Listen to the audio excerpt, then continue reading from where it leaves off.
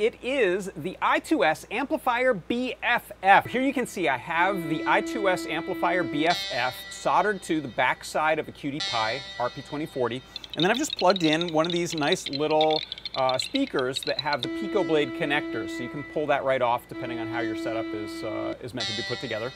This is playing 3 wave files that I have actually all playing at the same time, and then I'm just changing their output levels in the mixer, in audio mixer. All happening inside of CircuitPython, and they're just looping sounds.